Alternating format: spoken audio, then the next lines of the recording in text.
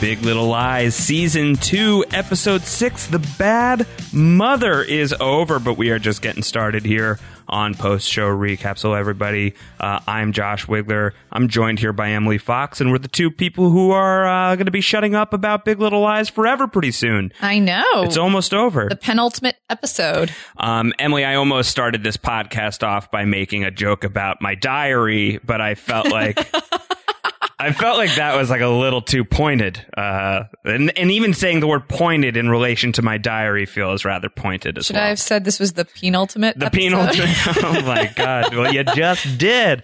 Oh man. All right. I mean, diaries in the context of this episode are a little dicey. A little awkward. We should talk about that We later. will talk about that, of course. Or maybe not. I don't know. No, we have to. We have to cover it all. All sorts of verbal diary happening here on the Big Little Lies podcast. As I'm married to this. We are getting close. You're very lucky. I'm a prize. I am lucky. I'm a prize. I'm no Gordon, whatever the crap his name is, but Jeffrey Nordling. I love the actor, but man, that character is the garbage person.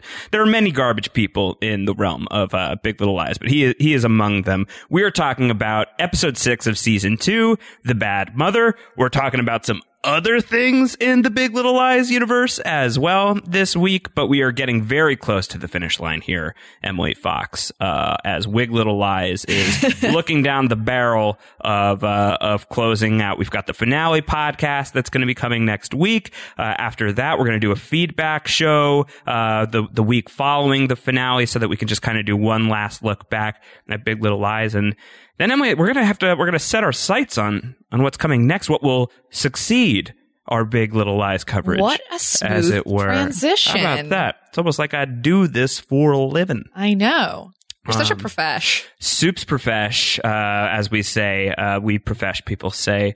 We would love your feedback along the way here. We've got some good ones to get through as we get deeper into the podcast. Postshowrecaps.com/feedback is our feedback form, or you can hit us up on Twitter. At postshowrecaps is our Twitter account. I'm at Round Howard, like Ron Howard, but rounder. I've said it. Emily, how about yourself? I'm at Emilet, like an omelet, but with an E. So we want to hear your tweets. We want to hear what you're thinking of Big Little Lies as we're going along. You can also subscribe to our show, our Big Little Lies show only feed at postshowrecaps.com/Big Little Lies, or however you want to subscribe to your podcast listening platform of choice, to the main Post Show Recaps feed to make sure that you're not missing anything else that's going on. We're in Stranger Things finale week for Mike Bloom and I, even though Stranger Things debuted long ago at this point. But we are getting close to the end of our Stranger Things coverage over there as well. So if you haven't checked that out yet, I highly recommend you do. It's a very weird, very fun podcast that we have done.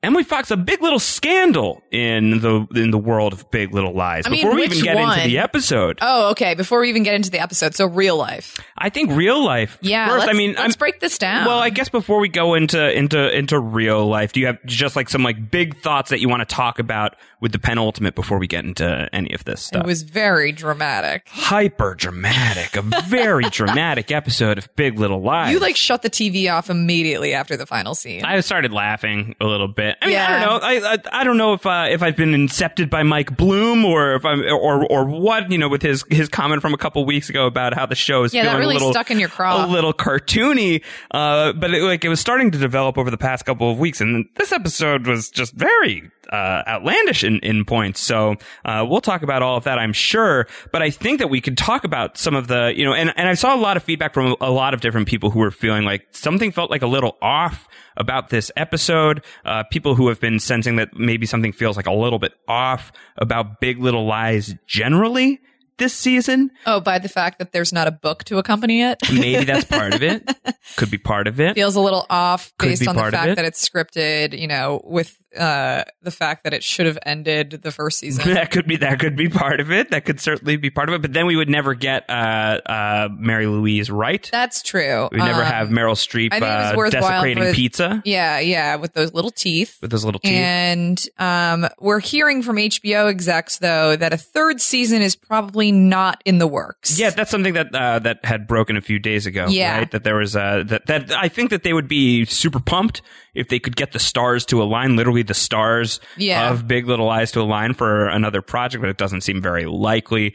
So it seems more likely that season 2 of Big Little Lies will be the final season. And maybe they feel the same kind of eerie, sort of over dramatic, pause that we're getting too from watching this. Maybe maybe Nicole was like, you know what? I'm done. Who knows? Reese is like, I can't do this anymore. But Scandal. I don't know. Scandal. Yeah. Scandal Let's in the talk world. about this Scandal in the world of Big Little Lies. Late last week, a report on July 12th published on IndieWire.com with the headline, Big Little Lies Season 2 Turmoil Inside Andrea Arnold's Loss of Creative Control. Andrea Arnold being the director of season 2 of Big Little Lies. And rather than bungle the details of the report, I think it would be best to just read some of the report for those who have not heard the news, the report that is making the round. So I will, Emily, you can read the report if you'd like. Which paragraph would you like me to read? I want to read a decent amount of this. Sure, I can read it. So let's start right from the top. So right from the first episode, something has felt slightly disjointed about the second season of Big Little Lies. When the show isn't in the flow of its recognizable style, there is a strange editorial tension. Scenes are choppy, lacking any sense of internal rhythm. As it turns out, that friction was the product of a behind-the-scenes struggle that grew out of an attempt to remove the style of its director in post-production. When the executive producers in HBO approached Andrea Arnold about directing the second season of Big Little Lies, the pitch was simple. They not only wanted the British filmmaker from American Honey to direct the entire season, they wanted Andrea Arnold's version of the show and all that it entailed. It wasn't just lip service. From prep through production and into post-production, Arnold was to get free reign. But a significant part of HBO and showrunner David E. Kelley's plan was not shared with Arnold. According to a number of sources close to the production, there was a dramatic shift in late 2018 as the show was yanked away from Arnold and creative control was handed over to executive producer and season 1 director Jean-Marc Vallée. The goal was to unify the visual style of season 1 and 2. In other words, after all the episodes had been shot, take Arnold's work and make it look and feel like the familiar style Vallée brought to the first hit season, which won 8 of the 16 Emmys it was nominated for in 2017, including Outstanding whatever, because you're scrolling too fast. Outstanding Drama Series. Outstanding Limited Series, rather. According to sources close to the executive producers, it had always been the plan, although unbeknownst to Arnold, for Vallée to become re-involved in the show last fall. Kelley, whose TV career started in the 1980s writing network shows, is a strong believer that TV is different than movies. Shows have a unified style rather than directorial voice. In working with Vallée during the first season, Kelley grew to trust and appreciate the distinct tone and visual style the director brought to his series, and entered the second season seeing it as the established look of the show. When HBO and the show's executive producers were unwilling to wait for Vallée, who had committed to Sharp Objects to shoot shout out season Sharp 2, Objects. the creative team behind the show collectively decided to hire Arnold, whose work they believed that Vallée and his season 1 team could easily shape into the show's distinctive style in post-production. Vallée, who advocated for Arnold, told IndieWire last May that he saw their directorial styles as being cut from the same cloth. We have similar ways of shooting when you look at it, said Vallée.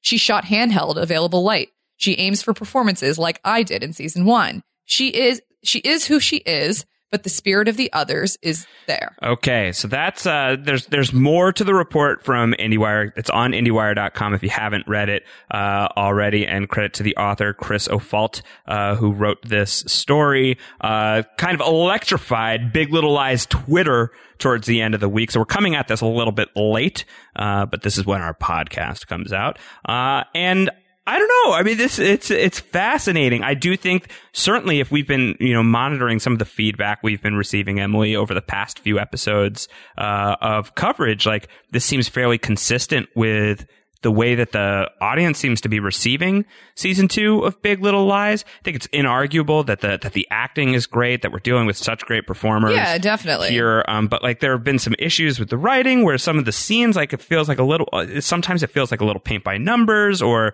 maybe it feels like the story is a little thinner. Well, you made that comment last night where you were like, I feel like there are small interstitial scenes that are paint by numbers that occur basically in every single episode that we don't need to see. Well, there was one moment in episode 6 in this most recent episode where Madeline comes to Ed, and Ed is sitting by his iMac and or his MacBook, and she shows up and she's like, "Hey, she's entering a diary journal." Yeah, he's like, "Dear diary, well, today's the first day of my diary. It's a strange idea, and I don't know how to feel about Thanks a lot, Tori, and your new boobs. I mean, that would have been an exciting scene, but instead it was just sort of like it was just there. She just shows up, and they have the same conversation they've had for the past several weeks now, with no real forward movement in the conversation. And I think that there've been a lot of jokes. John Densford, cousin John. So you're John Denver. No, he's not. He's not talking Big Little Lies, sadly. John Densford had tweeted to us a link to a video of a Clickhole author who had created this parody video about the I can only think about memories in Big Little Lies style, and it was a video of her on a beach, and she stops walking on the beach and has a flash to something else, and there does feel maybe there's a little bit of Big Little Lies almost parodying itself at times, redundancy that's so obvious. Well, it just seems a little strange sometimes, and I think that this story helps to explain that to a certain degree, that there's some behind the scenes stuff. HBO eventually responded they sent out a statement to a few different outlets, including my home base, The Hollywood Reporter, and the network had said in a statement on Friday to The Hollywood Reporter, there wouldn't be a season 2 of Big Little Lies without Andrea Arnold. We at HBO and the producers are extremely proud of her work. As with any television project, the executive producers work collaboratively on the series, and we think of the final product speaks for itself. And we're not making a third season. So this won't be a problem next year anyway. Yeah, go away. I don't disagree with in the IndieWire story, it's attributed to I think David E. Kelly that television is kind of a producer's medium and shows should have a unified style rather than a directorial voice. I do think that there should be something as something like a house style for a TV show. For certain shows, maybe a house salad. Maybe not for every single show. Certain shows thrive on the real individuality of the tone and the feel of an episode as a unit. But other shows kind of structure their story more like an extended film, which, I do hate that idea of TV as the auteur who comes in and says, this is an 18-hour movie. As much as I love Twin Peaks The Return, I love Twin Peaks The Return because it was a great 18-episode season of TV. It may have been 17 episodes. I'm blanking on the number right now. Wow. Human IMDb. But short-circuited. But even someone who's, an auteur like David Lynch, and he's directing every single episode of that. So that's closer to a movie. But you're trying to come up with something that feels unified, feels like something that's, of a piece. And I get that idea of you want your episodes to look consistent and you want that second season to look of a piece of the first season. So as a premise, generally, I don't have an issue, but it's not great if this was withheld from Andrea Arnold, which is what the story alleges. Do you think that they called Jean-Marc in after they looked at Jane's bangs? And they were like, oh God, we need to bring him back. I don't know. Who knows what it blunt is? Style. Draw your own conclusions. This is out there. Call Valet. Her bangs are too short. Call Valet. Who knows? Who knows what the real, shenanigans are behind the scenes. But I think that there has been sort of this tension in the viewing of Big Little Lies season 2 that maybe this helps to explain. I don't mind the a show looking similar to its first season and a show looking similar across the board. But I do think that it should be above board and everybody should be on the same page about something like this. Yeah, it kind of feels like she got caught at a left field with this. Yeah, so I don't love that. Not something that's fun to hear, especially with a female director too. We don't see a lot of them these days. We want to be more inclusive. Certainly not enough, yeah. And to have him kind of swoop back in post-production seems a little funky. So that's the scandal surrounding Big Little Lies right now, Emily Fox. But we got to talk about scandals within the universe of Big Little Lies. This was a big episode, Emily. Trials, People are taking the stand. Yeah, so many hearings of all different kinds. So many hearings of all different kinds. Was that a pun because before we started recording this podcast, I just went and visited an ENT to get my ears cleaned, and you watched giddily from the sidelines as it happened? I am a woman who has looked inside of your ears for 13 years. You have no idea how much pleasure it brought me to watch a woman take out all of the earwax from each ear. We probably should have had a trigger warning for that because it's a fairly gross description of what happened. The most upsetting part was she showed me so quickly and then threw it away. And I was like, no, I wanted to look all right, at so that now you're getting a little bit of insight into what would be in our diaries if we were to keep that's gross. So a little bit of a kink. But that's a bad segue into some of the stuff that is being discussed. Well, before we even get started, do you feel like you can hear me better? I do feel like I can hear you better. I'm really excited about this. Now you can't blame your wax for not hearing me. No, I'll just blame it on the anxiety, which is a valid excuse. Oh, cool. So let's get into what's going on here in this episode. The bad mother, the trial of the custody battle between Celeste and Mary Louise for the boys. We'll break it down. We'll get into the specifics a little bit.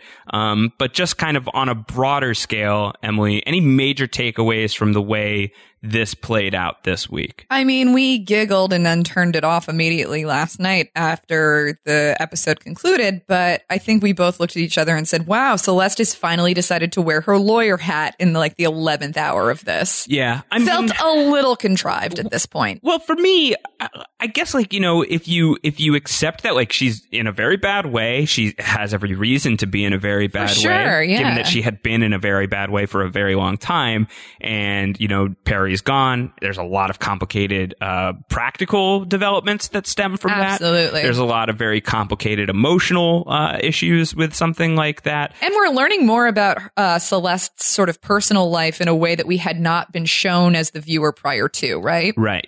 Yeah, there's some things that we had missed. A lot of the sexual relationships that she had that we had not been privy to. We really only got to see Joe the bartender. And one of the whammies, such as it is, of this episode is that Joe was one of a few people that somebody's been spying on Celeste. Yeah, she's been being followed, so that's not great. Helping to build that case out to show some of the things that Celeste had been doing and some of the people that Celeste had been seeing. But as for her becoming a lawyer, kind of in the 11th hour, I think that the show had taken, had gone out of its way to show that Celeste is in distress and isn't exactly thinking super clearly right now for a lot of very justifiable reasons. For sure. And so for her to finally be sturdy enough to stand up and be this is my fight, I want to wage it, which is the cliffhanger at the end of the episode that leads us into the finale, is that Celeste is going to cross-examine Mary Louise in the courtroom. But I guess I get it to a certain degree that she would just not be quite as put together during some of the legal battle leading up to that moment. And you could tell, sort of in the earlier episodes where she first hires her lawyer, and obviously she's a little sort of suspect as to whether this woman is as qualified as she needs to be in order to go up against Mary Louise and her attorney. But it is surprising that they didn't look at the angle before, judgment was made that Mary Louise was in fact Perry's mother. Right. And, she had a hand in raising him. And if he was as much of a monster as everyone portends him to be, why was Mary Louise not brought up in some capacity and asked these questions prior to, correct? I think that's a really valid criticism of the way that the trial scenes played out is there were things that happened in the trial scene that we as a viewer could have totally anticipated were going to come up. Absolutely. The death of Perry was going to come up. They even talked about it last week. Everything is fair game. You're all fair game. I'm being dragged out into the cold light of day. And so when Perry's death comes up the way it comes up, the fact that it feels like it comes up as a blind side is a little surprising because that should have just come up. I think that the Mary Louise piece, you're right, for that to not have been played. So it just felt like there was sort of there was kind of an odd air of fiction. I mean, this is a fictional show, but I think this isn't real life. It's not real. I'm really upset. This isn't reality TV.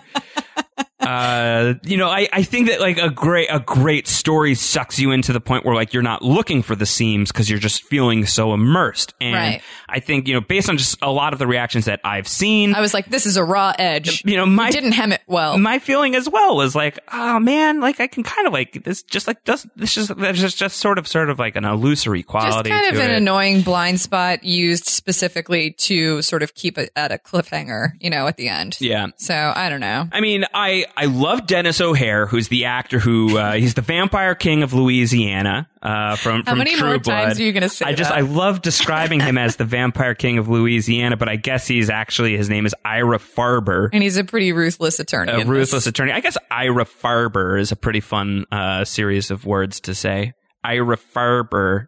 Try it. Ira Farber. It's good. It's fun. So he's Ira Farber, the vampire assistant district attorney of Monterey, California. I don't know. He's in divorce law. He's in whatever law he's in, and he comes at Celeste pretty hard. And I love that actor. We don't see him enough, so I really did enjoy seeing him on the show. And he's pretty cool, calm, and collected, given the subject matter that he's pushing her on. He's a great actor. My colleague at the Hollywood Reporter, Jackie Strauss, who's been covering Big Little Lies, and her coverage has been fantastic. So if you haven't sought it out, you really should. She had a great interview with Dennis O'Hare about what it was like to be part of the Big Little Lies cast this season. He said that he was a huge fan of the first season, so it was a no-brainer for him to sign on when the opportunity came up. And he tells a really great story. Jackie asks him what was it like to join this Big Little Lies world as a latecomer, and this is Dennis O'Hare's response. He says, "I was there all told for 2 weeks. The courtroom scenes were maybe 5 days, but it was great. I loved being around everybody. After the premiere event in New York, I actually stumbled into a very sort of exclusive private party. I was going into the hotel the same time that Meryl was, and I made a joke about how we both had escaped the crowd out front. She turned around and laughed, grabbed my arm, and we went in the elevator and she pushed down. I said, no, I'm going up. And she said, no. You're going down. The doors opened and it was some party. I went in with her and we had an amazing time. I had lovely conversations with a lot of the cast and I was so grateful for that." End of the story. I love the idea of the Vampire King of Louisiana being like summoned to this like secret elite exclusive actor party that Underground. Meryl Streep had access to. Of course she had access to it because she is Meryl Streep. And I also love the idea that Meryl Streep is so kind and nice that she just like dragged this person to this exclusive party. The way I said that made it sound a little more aggressive. Yeah, that's a little weird. To drag him. I've been, she escorted him. I liked the performances in the scene. I felt really awful for Celeste. How did you feel about her low pone? Her low pone? I guess I didn't notice the low pone. Could you tell me more about that? She had to look very conservative and put together for these hearings. Mm-hmm. And, there's a morning where she's putting on makeup the night after she drank all the vodka out of a teacup. Right. And she pulls her hair back into a low pone. Okay. No? Oh, no, I just didn't notice. I'm just making an observation. Well, that's fine, but you had observed it. I didn't. Pounds. That's fine. How did you feel about the low pone? I felt like it was okay. The two flyaways on both sides of her bangs were kind of annoying to watch. Okay. That's it? Yeah. I used That's all I have to say. Once upon a time, I'm done now. You can let me go. Once upon a time, I was on a beat around here on Post Show Recaps that we referred to as Wig Watch, where I would keep an eye out for the wigs, like hair pieces and stuff. Are you making this up? No, I'm not making it up. Deep Cut Post Show Recaps listeners will tell you that it's the truth. It was typically about The Strain, Strigoi, another vampire show. Oh, God. But it extended to a couple of other things. It's been a while since Wig Watch. I don't think we're talking about Wig Watch right here. I'm just noting your fascination with hair coincides with my Don't you think that Mary Louise's hair is fake? Yes, Wig Watch. I would expect that is not real. I think that the Shailene Woodley hair is real. No, it is real. I believe that's real. We've already talked about this. So I believe that that's real. Yeah. But I would expect that the Mary Louise hair is a wig. But I'm rusty. It's been a while since I've been on Wig Watch, so I could be wrong. But gotta get back in the game. Given the fake teeth, I think Meryl is clearly enjoying accessories and accessorizing the character, so it wouldn't surprise me.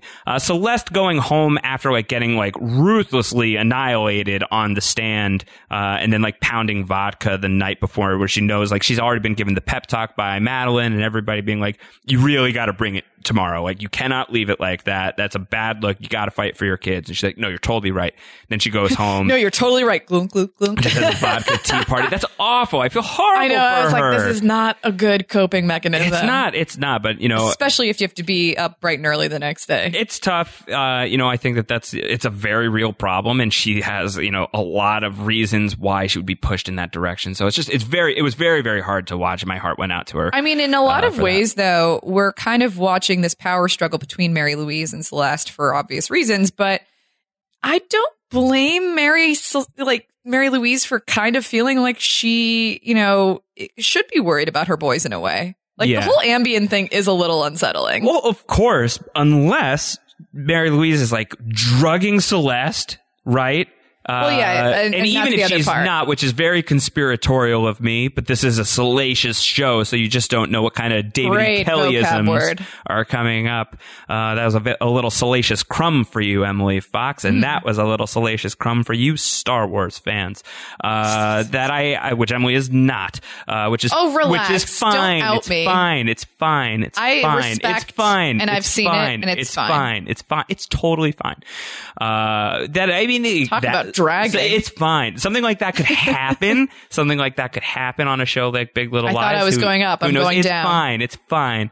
You know, that could be something that occurs. But I think it's also just possible that Mary Louise is terrible, and for you know, many of the other like proven manipulative things that she has done would make you suspect of why she would be somebody to take the boys. Do you want to talk about how she speaks with Jane? How they exchange some words? Because I feel like that is really upsetting and sort of more. Yeah. I mean, let's talk about Jane. You know, Jane has a decently sized storyline this week. I mean, Celeste and Bonnie really are the two big ones. And I would say Renata, then I would say Jane, then I would say Madeline, just mostly because the Madeline storyline it goes to a weird place that I'd like to talk about last. But let's bump up Jane in the order here. Cause there was the cliffhanger last week about Corey with the police, and Bonnie saw him, and like this episode wastes no time in getting into that. Which was a bit of a relief too, cause I think I wanted to know that more than anything else. I like that Jane came up to me like, you a co-op? And he's like, I'm not a co-op. This is some more Departed humor for you, Emily. You seem to like the Departed stuff before, so I thought that I would bring it back out because that is a movie you've seen. Martin Sheen isn't in this. He's not in nor this. is his terrible Boston accent. Are you a co-op or are you a cop? Ugh, it's just I like, can't. choose one. Oh, it hurts. But Corey's not a cop, I wish I had wax to block my ears. Corey's on that not one. a cop, apparently. He says that he was being questioned about Perry Wright's death. Which is one of the things we kind of, we weighed figured, as an probably. option. Yeah, we figured that something like that was probably so going on. not that surprising, given the fact that they're sort of like angling in to like get to the inner circle of the Monterey Five, right? He kind of lays out some of what we could have already figured at this point, that Detective Quinn is building a case. Quinlan. Not Quinn. Is that right? Detective Quinlan? Yeah. Detective Quinlan, Detective Queenan, like Queenan? I know. That's why I'm laughing. That's a little bit of a Departedism for you. Yeah. Detective Quinlan and Queenan. Who knew? Get it right. But Detective Quinlan is building this case, and she wants to like cut a deal with one of the Monterey Five, but the other four are going to burn. And so Corey's trying to like push Jane into a place of being like, hey, maybe cut that deal. I was trying to do the mental math of like who would make the most sense to be the one that breaks. Did you do that at all? The show is trying to put us in the place that it's Bonnie, right? Like Bonnie seems to be the one who, she stands up in the courtroom and like has like her like I confess vision, but or she's writing it in a book that anyone could access. So there's that. We'll get into Bonnie in a bit. But that's what's going on with Jane and Corey, and it's estranging Jane and Corey's relationship, which was already a little bit at arm's reach for very understandable reasons. Corey is like I don't love Corey in this episode, to be honest. He's like, I'm still with you. Like, I'm not giving up. I'm not giving up. Then he called her prickly. And like, I mean, like to like kids, like to like people who visited the Monterey Aquarium. How immature. Like at a certain point, maybe just like let it go. And the fact that he's not. I don't know. I don't feel great about the Jane and Corey thing. That's just one person's opinion. But Jane and Mary Louise. Yes. So Jane is, one of the whole Monterey Five. They're at the custody battle. They're out in the crowd and they're watching everything. And so Jane is very upset with the way that it's going down, and she goes and confronts Mary Louise. They live in the same complex, so it's easy for them to have a late night rendezvous. And she comes to her door and she like tries to like lay it, and she's like, Celeste is going through a lot. Like, call it off. Like, why are you doing this? And Mary Louise seizes on that. Like, oh, we're all going through a lot, are we? Are you going through a lot because you killed my son? Yeah. Is a lot weighing on your conscience? Yeah. Like that whole thing? And it's like, I heard you had a gun. Did you have a gun because you were going to kill my son? Did you follow him to Monterey? Yeah, did you plan on killing my son? And so she shuts the door. And I think that Jane's really screaming at her raises through the door. red flags of like, oh, this could happen to me too. She could try to take Ziggy from me, right? Yeah, I think, Jane probably already was feeling like not great about Mary Louise to begin with. But to see the tables turn so quickly in that way, yeah, I think would be a lot.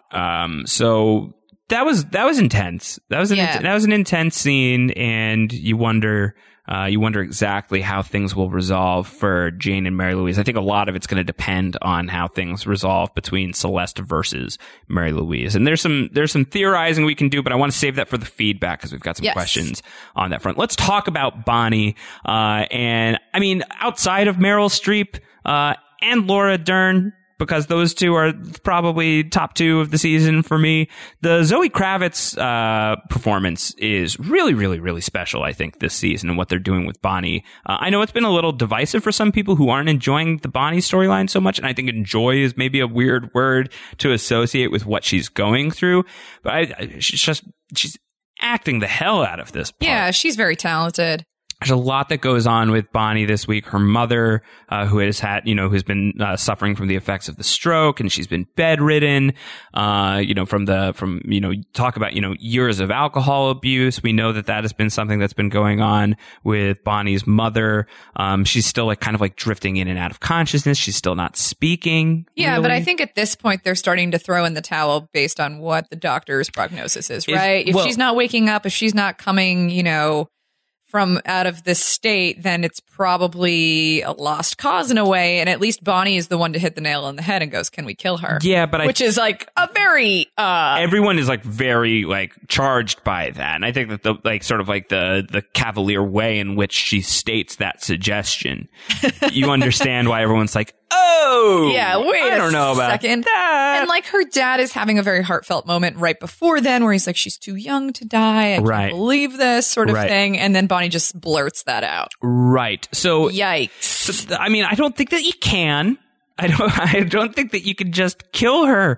But Bonnie, who has killed a man only in now, a few select states, right? I don't know the law in California. I don't think there's a law there. But in Oregon there is. So I don't know, but Bonnie she says that, and everyone is kind of a little bit aghast over that. Yeah, she's like, can't we just give her morphine? And it's, that's sort of a move you do in hospice, but I don't think that they've, completely given up hope yet. Right. But Bonnie also has she has the vision of suffocating her mother with a pillow and euthanizing her that way. But based on what Bonnie says to her mother at the end of the episode, you also imagine that there's a healthy amount of rage behind that. Yeah, for or sure. An unhealthy amount of rage, as it were.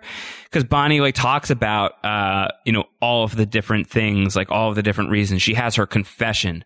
And we've been inching towards some sort of big proclamation from Bonnie all season long, where she's, jogged past the police station and we're wondering, is she going to go to the police? Is that what's going to happen? All of these images of water sort of surrounding drowning, her. she doesn't, things are not good. Yeah. And in this episode, when she's there at the trial, she imagines herself standing up and being like, I did it. She wants to offload that. She needs to be free of this. And she even mentions it to some of the women too when they're walking in through the metal detector, oh, it's starting to get to you too, huh? Right. And everyone's like, yeah, but probably not as bad as it is for you. Right. And even when she wakes up from that dream sequence she has of her mother, right? Waking up from the bed and the mother going, come to the light, come over.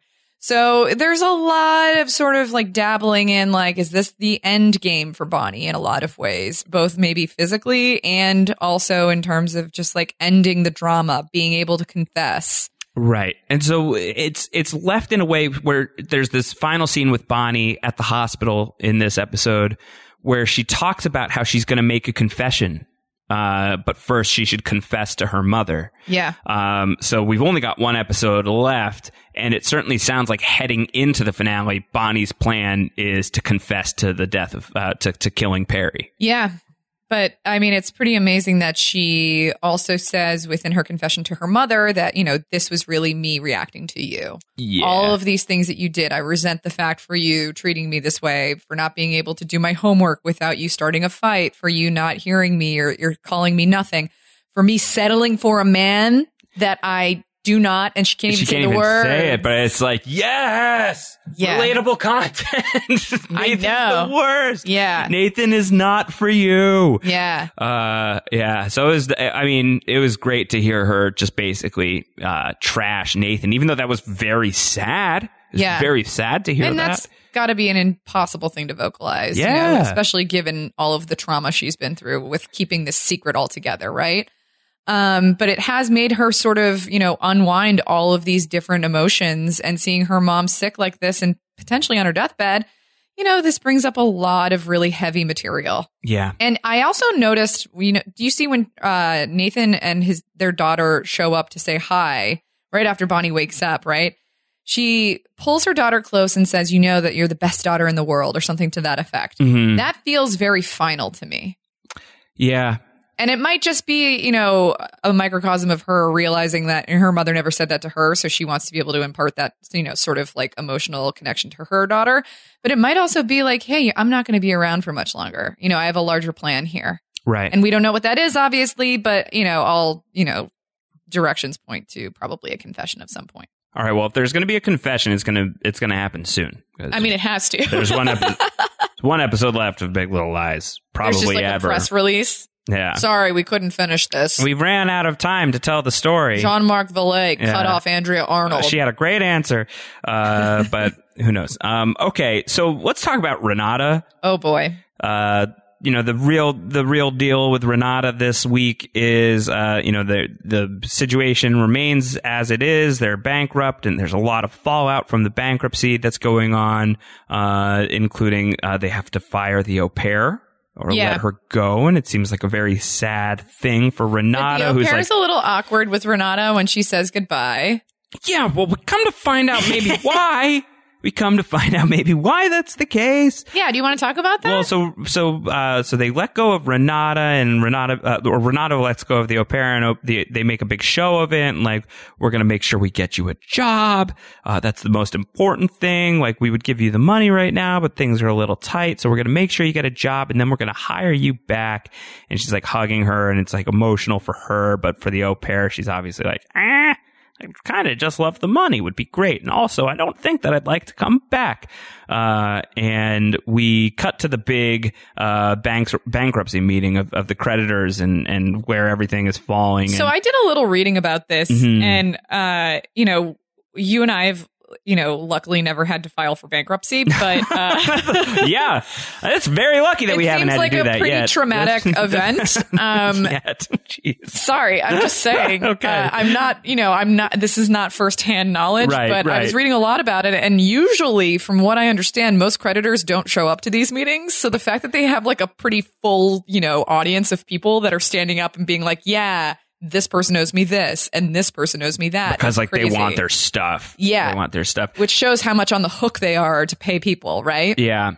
There's a great Vulture article up right now that stems from what happened in this episode and from the bankruptcy meeting that, the headline is awesome. The headline is Gordon's magnificent Big Little Lies train set cost $30,000. I mean, we knew it was going to be a high number, right? It's very ornate. Yeah. And it's a big deep dive into how the train station, was made. There's an interview with the production designer, John Pano, who spoke with them. They worked with a team called the Train Shack in Burbank. Stop it. Can I read the quote that he said? Yes, of course. All right. So John Pano says, when I was researching man caves, it made sense that he had a train and enjoyed collecting memorabilia. We wanted to have a really expensive train set in there to show his wealth. What would be something expensive he could lose? I mean, it's kind of great. It's sort of great that, they set that up. I mean, I think at the start of the season, like, why are we seeing Gordon with this train? And I mean, it's a big honking prop that you can then yank away from this guy.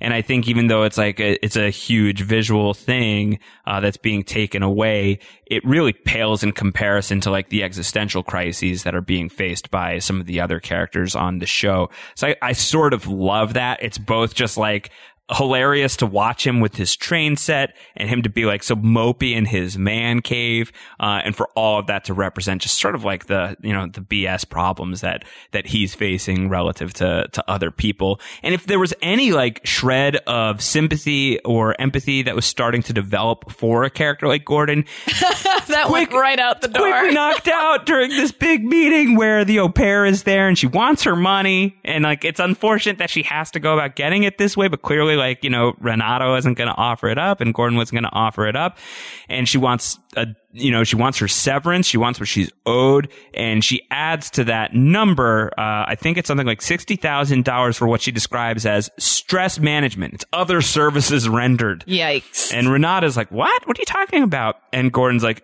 you could like see Gordon like kind of like looking out at the au pair being like, chill, don't say that. No. Not here, don't do it. And I don't think that we need to talk about what the stress management is. The fact that she was being compensated, it may be something that would be found in somebody's diary, potentially. I don't know. Being compensated for that, those services rendered is very troubling. I mean, the whole thing is very troubling. The whole thing is so troubling. Gordon, you done messed up. You messed up. It's so troubling. And then like they get in the car and Gordon's trying to explain it, and then Renata has a great Laura Dern moment. It is very cartoony. It's absolutely cartoony. She shoved a whole wad of tissues in his mouth. She pulled out all this Kleenex and shoved it in his mouth after she tells him to shut up forever. Like, do not speak out of, what is she, like, your little weaselly mouth or whatever she says to him. I forget exactly what the quote is. But she's just like, you little troll, just shut up forever. Oh my God. I shouldn't laugh. It's really upsetting. It's very sad. It's very upsetting. But the beauty of the Renata character and Laura Dern's performance is that she's so extreme. So it's hard not to have like your first reaction just to be like cracking up at like the magnitude of the way she plays this character. Well, it's almost like a release in a way, because I think a lot of the other scenes that we're watching are really intense and require a lot of, focus for both the viewer and obviously, the subject matter at hand. But when you see Renata kind of fly off the handle, it's like a great release for a lot of people. I get my laughs out then, and then I'm able to focus on what's happening next, right? Yeah, for sure. So that's up with Renata. That's all going to have to resolve in some way, shape, or form next week. I hope, we were set up with, we don't divorce men. They screw us over and we stay with them. And that's just what we do. I hope that line from a few episodes back is in there, because Renata will turn the corner by being like, yo, Gordon, you're done. It's over. You're done. I'm starting over. Cause I would hate for this to end with the two of them together. He's just awful. There's nothing redeemable about this guy. Yeah, absolutely definitely not. Tony Almeida was right to kill him in 24 season 7. That was a 24 spoiler for a season that was many, many years ago. Okay. Madeline. Let's talk Madeline, who we usually talk about pretty early on, but there's not a ton that goes on with her specifically in this episode. It seems like maybe she and Ed are starting to trend upward. Things seem like they're moving in the right direction. She has that moment where she's wearing the wedding dress. She's like, it doesn't fit really well. We're not going to talk about that, which I thought was really funny. I love that. Yeah, I thought it was a funny moment. Reese Witherspoon's great. And she's like, dancing around, and Ed, who in the moment, in the way that Adam Scott was playing it, I didn't know exactly where it was going to go, if this was going to be like, cause this was after he had his meeting with Tori Bachman, which we should just say he had a meeting with Tori Bachman, Joseph's which is wife. A follow-up from the bar hangout? Yeah, where they had like their bar hangout at the end of last week's episode. I still don't understand if like that. And Joseph was there as well. And it seems... Is that when she first floated the idea, and then she was like, we should meet for coffee and talk about it more? Like, I don't get it. It seems as though there has been a proposal, an indecent proposal. Wow, good. For there to be some fornication, some stuff happening between Tori and Ed. She's like, I'm really into you. But like not as a revenge tactic. It's not revenge. It's not revenge. It's a like, means of like moving on. It means we didn't stand here and take it that Joe and Madeline sort of like were doing it behind our back. Gaining control from a bad situation that your spouse has already created. It seems like this was like divined from some therapy that she's been going through, that she and her husband have been going through, and she's like bringing this over to Ed, being like, so what do you think? Do you think they go to the same therapist too? I wonder. I mean, it seems like there's only one therapist in Monterey, so very likely that this is from the same from therapist Calamity Jane. I want you to talk to the other spouses. You know you need to figure this out. I have a big idea, and I just want you to chew on it. Hear me out. Spouse swap. Just hear me out. Just hear me out. Deleted scene. Which I want you to keep a journal of all of your theoretical infidelities. Yes, we should call it a masturbation diary is what we will call it. She talks about the masturbation diary and Ed. And the bucket list. And which the bucket is list. also... Like, Ed, you're right at the top of the bucket list. I'm very into you. And if we don't like this, then it's done. But let's face it, we're going to like it. And then she's like, and then we can keep doing it again. And Ed is just like, ooh, oh man, this is weird. He's like, man, I really wish Nathan was walking by to say something stupid to me to get me out of this I could really use a Nathan distraction right about now. So like that's where we are in Big Little Lies, as we're getting into like this kind of territory. We don't really see how he responds to the proposal, but we do see that Ed, like, you know, what we were saying before is that Madeline is home, she's dancing around her wedding dress, and she's really trying, even though she's really not trying. Actually telling him the truth about the Monterey 5 related stuff anyway. But I thought that Ed was going to go home and be like, yeah, you've really lost it. And I'm just like, I can't do this. And also I have like a kind of sort of threesome offer on the table. And I think I'm going to take it. Dangerous liaisons. You know, I think I'm going to maybe go for that. But he doesn't. He says, like, I told you before, like, there's no like flash that we can do and I can just forget everything. This is pretty close. And I thought that was a sweet moment. And I hope that they're going to be okay. But there is earlier in the episode where Ed says to Madeline, like, I feel like we're making progress. I felt like the window was starting to clear up, but right now I'm sensing some kind of fog because it feels like there's still something you're not telling me. And Madeline goes to Renata to be like, I want to tell Ed about the lie. Which is there's no logical reason. It feels like really out of character. So what we were just saying earlier about the interstitial scenes where it's paint by numbers, that feels like 1 2 for me. Well, it feels like it just felt very odd because why, like, Renata still calls her Madeline. Yeah, like, why would she go to her? They're not at that level of closeness. Yeah. Even if they're trying, it still doesn't make sense as like the next move. Like they're just not that level of closeness of all the people. Like she would sooner talk to Jane, who frankly she hasn't had a lot of interaction with this season, which is when you think about it. And this is really the first time I'm thinking about that. That's kind of disappointing because they were so close in season 1. After Tom's untimely death. Well, the coffee shop being taken underwater. Right. This might be like, maybe this would be like a moment for them to connect, or for Madeline and Bonnie to connect. Although I guess like part of the point is that there still should be this wedge between Madeline and Bonnie. I mean, we didn't even talk about the fact that they were really, you know, sort of snippy with each other. Yeah, they were. Right? They were. That was bad. I guess maybe thinking about it a little more, Renata makes sense if she's like, if in Madeline's mind, she's the most readily available because Celeste is dealing with what she's going through. And this is triggering for Jane. So she wants to, you know, give Jane some space, and she and Bonnie clearly still don't get along that well. Her and Renata are closer, certainly, than they were before. And the additional thing there could be that, like, maybe she knows that she needs to be talked out of this, and Renata is probably the person who's going to talk her out of it. True. If you want to go a long way to justify it. But, you know, 1 episode left. Gotta imagine that the truth comes out, how Ed receives the truth, whether or not he's like, I can't believe you lied to me about that. Or if he recognizes like, wow, you've been living with that. That is a horrible thing, and I'm here for you. Like, I think you could kind of see it cutting either way. My instinct is that Ed, in the end, will be supportive of Madeline, but we'll find out. Not much more to report on the husband front. We've talked about Gordon. We've talked about Ed and the diary keeping that he may or may not begin to do. There's very little Nathan here. I'd completely missed him. I didn't even realize. Your notes are so good for this episode. No sign of Nathan. Hooray! is what I wrote in my notes. So you said you saw Nathan. I didn't even see that. Yeah, he stops by at the hospital really quickly. Great. Barely says anything. It's a great episode. Wears a shirt that looks like it shortens his torso a little. Not my favorite look for him. And I think this is probably my least favorite episode of Big Little Lies coming into this podcast, but now realizing that there was very little Nathan, maybe it's trending upwards. Less Nathan for you. Yes, less Nathan for me is good. Let's get into some feedback, Emily. I think now's the time to get into some feedback. But before we do, I'd like to take a quick moment to thank our sponsor for this episode of the podcast, Emily. And we're back here for Big Little Lies. We're back here with the lovely folks over at Sunbasket.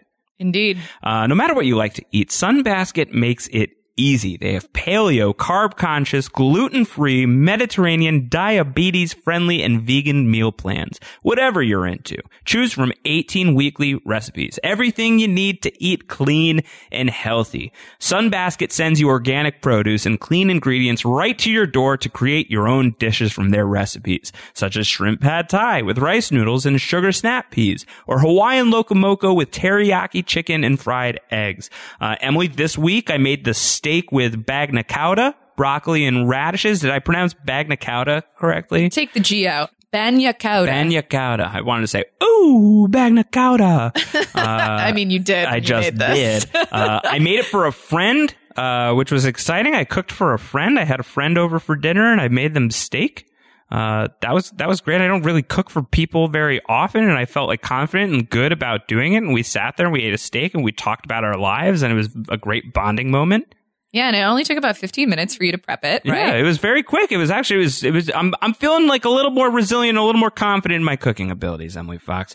Pretty soon you and I will be able to have a chopped competition in our apartment. We're going to be able to go head to head, and I will lose. But maybe it won't be quite as much of a slam dunk. Right now, Sunbasket has a special promotion for post-show recaps listeners for up to $60 off. $30 off your first 2 deliveries. That's a really good deal. It's a pretty good deal. It's a pretty great deal if it means putting meal planning on autopilot. You can also get in on some lunch planning too, because Sunbasket offers up 5-minute salad mixes for an easy lunch that's going to help you eat clean and feel great. Sunbasket makes it easy and convenient to cook healthy, delicious meals at home, no matter how much experience you have in the kitchen. And to repeat, I have very little, and I'm doing just fine with Sunbasket. It's been great. Everything is pre-measured and easy to prep. You can get a healthy and delicious meal on the table in as little as 15 minutes. So put meal planning on autopilot with this special offer. Go to sunbasket.com/post to get up to $60 off. Once again, that's sunbasket.com/post to learn more about this limited time $60 off special. All right, some feedback. A little light on the feedback this week, but that's because we're recording relatively close to after the episode aired, aka a Monday morning, which is like a very normal time to be talking about. All right, just get to the feedback. I'll just get to the feedback. God. I'm sorry. I'm so sorry. Humby chimes in. He goes, holy shit! Celeste is going for who and how Perry's brother died, right? She has to. So that is Humby's prediction for what we're going to get from Celeste when Celeste cross-examines Mary Louise in the season, possibly series finale. I mean, yeah, that's a pretty viable angle that she should have told her attorney about rather than she doing it herself. But yeah, I'm there for it. So we think that Celeste is going to step up to the plate and she's going to like be Tom Cruise versus Jack Nicholson in A Few Good Men, and she's going to get Mary Louise to admit to the code red. Did you order the code red? You're goddamn right I did. That's the moment we're going to be getting from Mary Louise here in Big Little Lies' season finale. I want the truth. You can't handle the truth. So we'll see if everybody can handle the truth. This wasn't exactly feedback, but it was a Twitter thread that I noticed that I wanted to shout out. Once again, cousin John Densford, John wrote in and said, this trial is so unrealistic. She would never be this unprepared no matter what, especially for the money she's spending. Exactly. The great Brendan Fitzpatrick had replied to that as well. He said, this whole episode feels pretty off, like we missed an episode in between this this week and last week. Brett Hallamau, I'm sorry, I'm going to butcher your name every time I pronounce it. He says, also, there's zero ability to recreate a fall or push. This is just dumb. We didn't even talk about the fact that they had a 3D rendering of Perry falling. It's like, if he fell, he'd only fall here, but if he was pushed, he would fall this far. I don't know. Certainly, but what I don't know. The technology has for such things. I don't know. I don't know. I don't know what is possible, Emily. But it felt like fairly fancy for a custody hearing to be trotting this. I mean, they're fishing, right? But it does. I think it was kind of annoying when the attorney was like, "Wow, so this was a lot harder than we anticipated," and I want to be like, "No, it wasn't." All of the things that were brought up were fair game, and we knew that they were going to go for the guttural. So it doesn't really surprise me. Ooh, the jugular? Sorry. No, it's okay. It's cool. No, I was just trying to figure out what you were doing. Now I got it. No, you're good. You're great. Am I fired? No, of course not. Absolutely not. 100%. They were going to go for the jugular. We knew that Mary Louise had it in her to do it. She's been hanging out with Quinlan. They are going to exploit every single piece of information about Celeste to, favor Mary Louise. That's just what's going to happen. So the fact that her attorney was like, wow, it's really surprising. No, it's not. I do think that we've determined that Celeste's lawyer is garbage. One of the garbage people of Monterey. She's not garbage. Well, she seems like a fine human. I'm sure she's fine. She just needs to bring the same kind of cutthroat resolve. I don't know. That the Vampire King of Louisiana. She's outmatched. The Vampire King of Louisiana, Ira Farber is really, really solid as an attorney. I don't even know what her name is, but I doubt it's as good as Ira Farber. Leo Rule Forever, the prophet of Wig Little Lie, is always on the money. Had more of an observation this week. Renata finding out her husband was screwing the nanny for so many years was terrifying and hilarious at the same time. Yeah, that's about right. That's a very on point observation. That the way that it came out, you couldn't help but laugh. But then you think about it a little harder, and you're like, that's so messed up. All of that is so messed up. This man should be thrown into the trash. Put this man in the trash. The ass of the trash. Just dump him in there. Yeah, throw him in the grinder. He has fewer and fewer redeeming qualities the more we sort of unveil all of this stuff. He can shut up forever. I'm done. He could shut up forever, Gordon. You trash Here, man. Eat these Kleenexes. Yeah, they should have been used. Eat some clean. Oh, gross! So gross. She's so mad. She's so mad. And she should be. She rightfully should be. He's terrible, and I hope for nothing but the worst for him in the season finale of Big Little Lies. You shouldn't hope for the worst. Well, maybe not the worst, but I don't have much positive feeling towards him. Yeah, that's fair. For the end of the show. That's fair. Amy LaRue writes in, do you think Corey is the private eye who took the photos of Celeste for Mary Louise? So we do see in one of the very first scenes of the episode, Jane coming to Corey and being like, "Are you a cop?" And he says, "I'm definitely not." But what if he is? And what if he's just lying to us and lying to her? I mean, we don't really know anything about him otherwise. I'm gonna guess not, because I feel like it would then what are we gonna do in the finale? We're gonna get a moment where Corey's like, "Okay, so you know how I said I wasn't a cop? I am a cop." I mean, that just seems lazy. It just feels like we didn't need to go through all of this. In that scene, if he's been caught, just go with the fact that he's been caught. Because it doesn't really affect things one way or the other too much if we know then versus we know next week, I don't think. Yeah. So I'm going to guess he's not. I'm going to guess that whoever is the private eye, it's just one of the many branches of the Detective Quinlan apparatus. It's an old man with a goatee and a trench coat. Or, the Groucho Marx glasses. Who knows? Who knows what it is? Let's wrap up here with Dave Baker, who wrote in and said, predictions for the finale. Emily, would you like to get into a predictions draft with me? This is something that we do enjoy doing here on the post-show recaps. A draft, okay. A draft. So what we'll do is we'll do it a snake draft. We'll do it or maybe we can call it a Big Sur draft, because it's windy like a snake in in Big Sur anyway.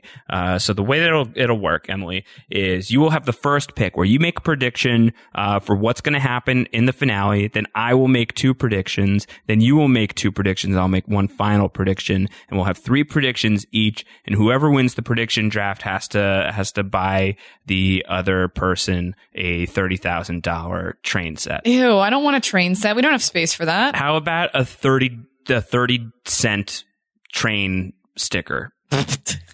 How about the first season of Thomas the Train? How about this? How about anything having to do with a train that is $30 and under, and you can be as creative. How about a Metro card? That could be it. $30 Metro card. Don't tell me. We'll find out, and we'll reveal the grand prize in the feedback show. But $30 max, and it's got to be at least in some way, shape, or form related to a train. Perfect timing for our anniversary. Yep. I know I said you getting your ears cleaned out was a great anniversary gift, but maybe this can be compounded with that. All right, Emily Fox. First prediction for the season finale of Big Little Lies. What do you got? Bonnie dies. Bonnie dies right off the board. Bonnie dies is a pretty dramatic development for the first pick off What the if board. she just goes swimming and that's what this is all about? I know we've been back and forth on this a lot. I don't think Bonnie's going to die. I think that's too extreme. All right. But okay, Bonnie dies, goes off the board right away. I have 2 back-to-back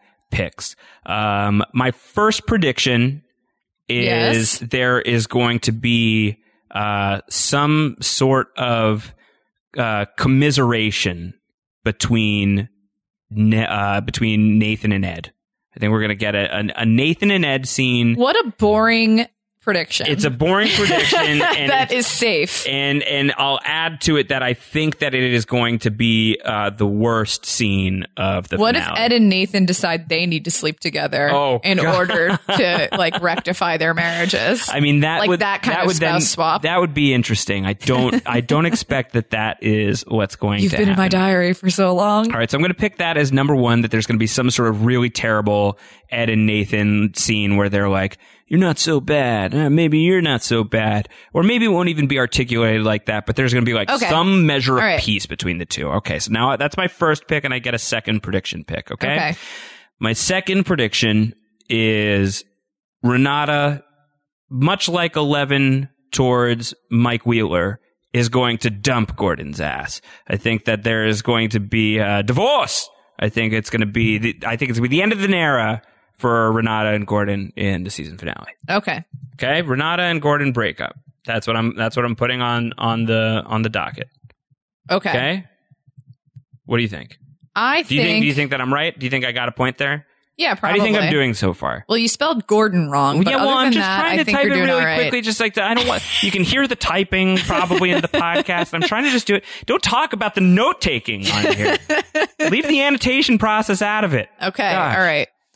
My next flip the recording space around so you can see my business. This is terrible. It's terrible news. Okay. All right. My prediction is Mary Louise will not get custody of the twins. Okay, that's a good prediction. Okay, and I'm going to type it out, everybody, so you'll hear it. Mary Louise, which I've spelled Mary Louise, apparently, is not getting custody of the children. Okay, marked down. I like that. I think that you've got a point on the board. I'm hoping that you only have 1 so far, but I think that you've got 1 on the board. I think that that's a pretty clean prediction. Okay. Third and final, so no pressure, but this is your big one. What if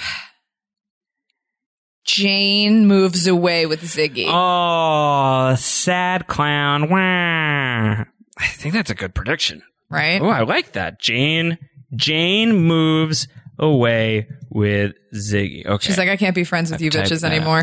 Yeah. She's like, this place is too crazy and I just can't be here. Yeah. Also, Corey is weird and I need to leave Corey. Yeah.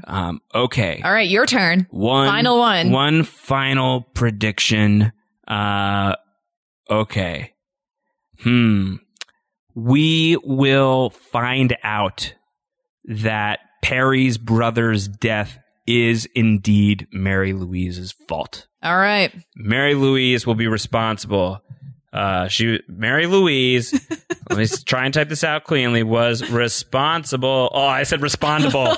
Was respondable for Perry's brother's death. There's an N in front of brother's death. Okay. All right. So to reset, Emily thinks Bonnie is going to die, that Mary Louise is not getting custody of the children, and that Jane will move away with Ziggy. My first prediction, I didn't even finish typing out, but I remember, is that there's going to be the Ed plus N, that there's going to be an Ed and Nathan reconciliation, and it's going to be terrible and boring. Renata and Gordon, or Gordum, as I wrote, they're going to go to Splitsville. They're going to Splitsky, and we're going to find out that Mary Louise is responsible for Perry's brother's death. I can't believe we didn't even weigh in on, will Ed and Madeline make it?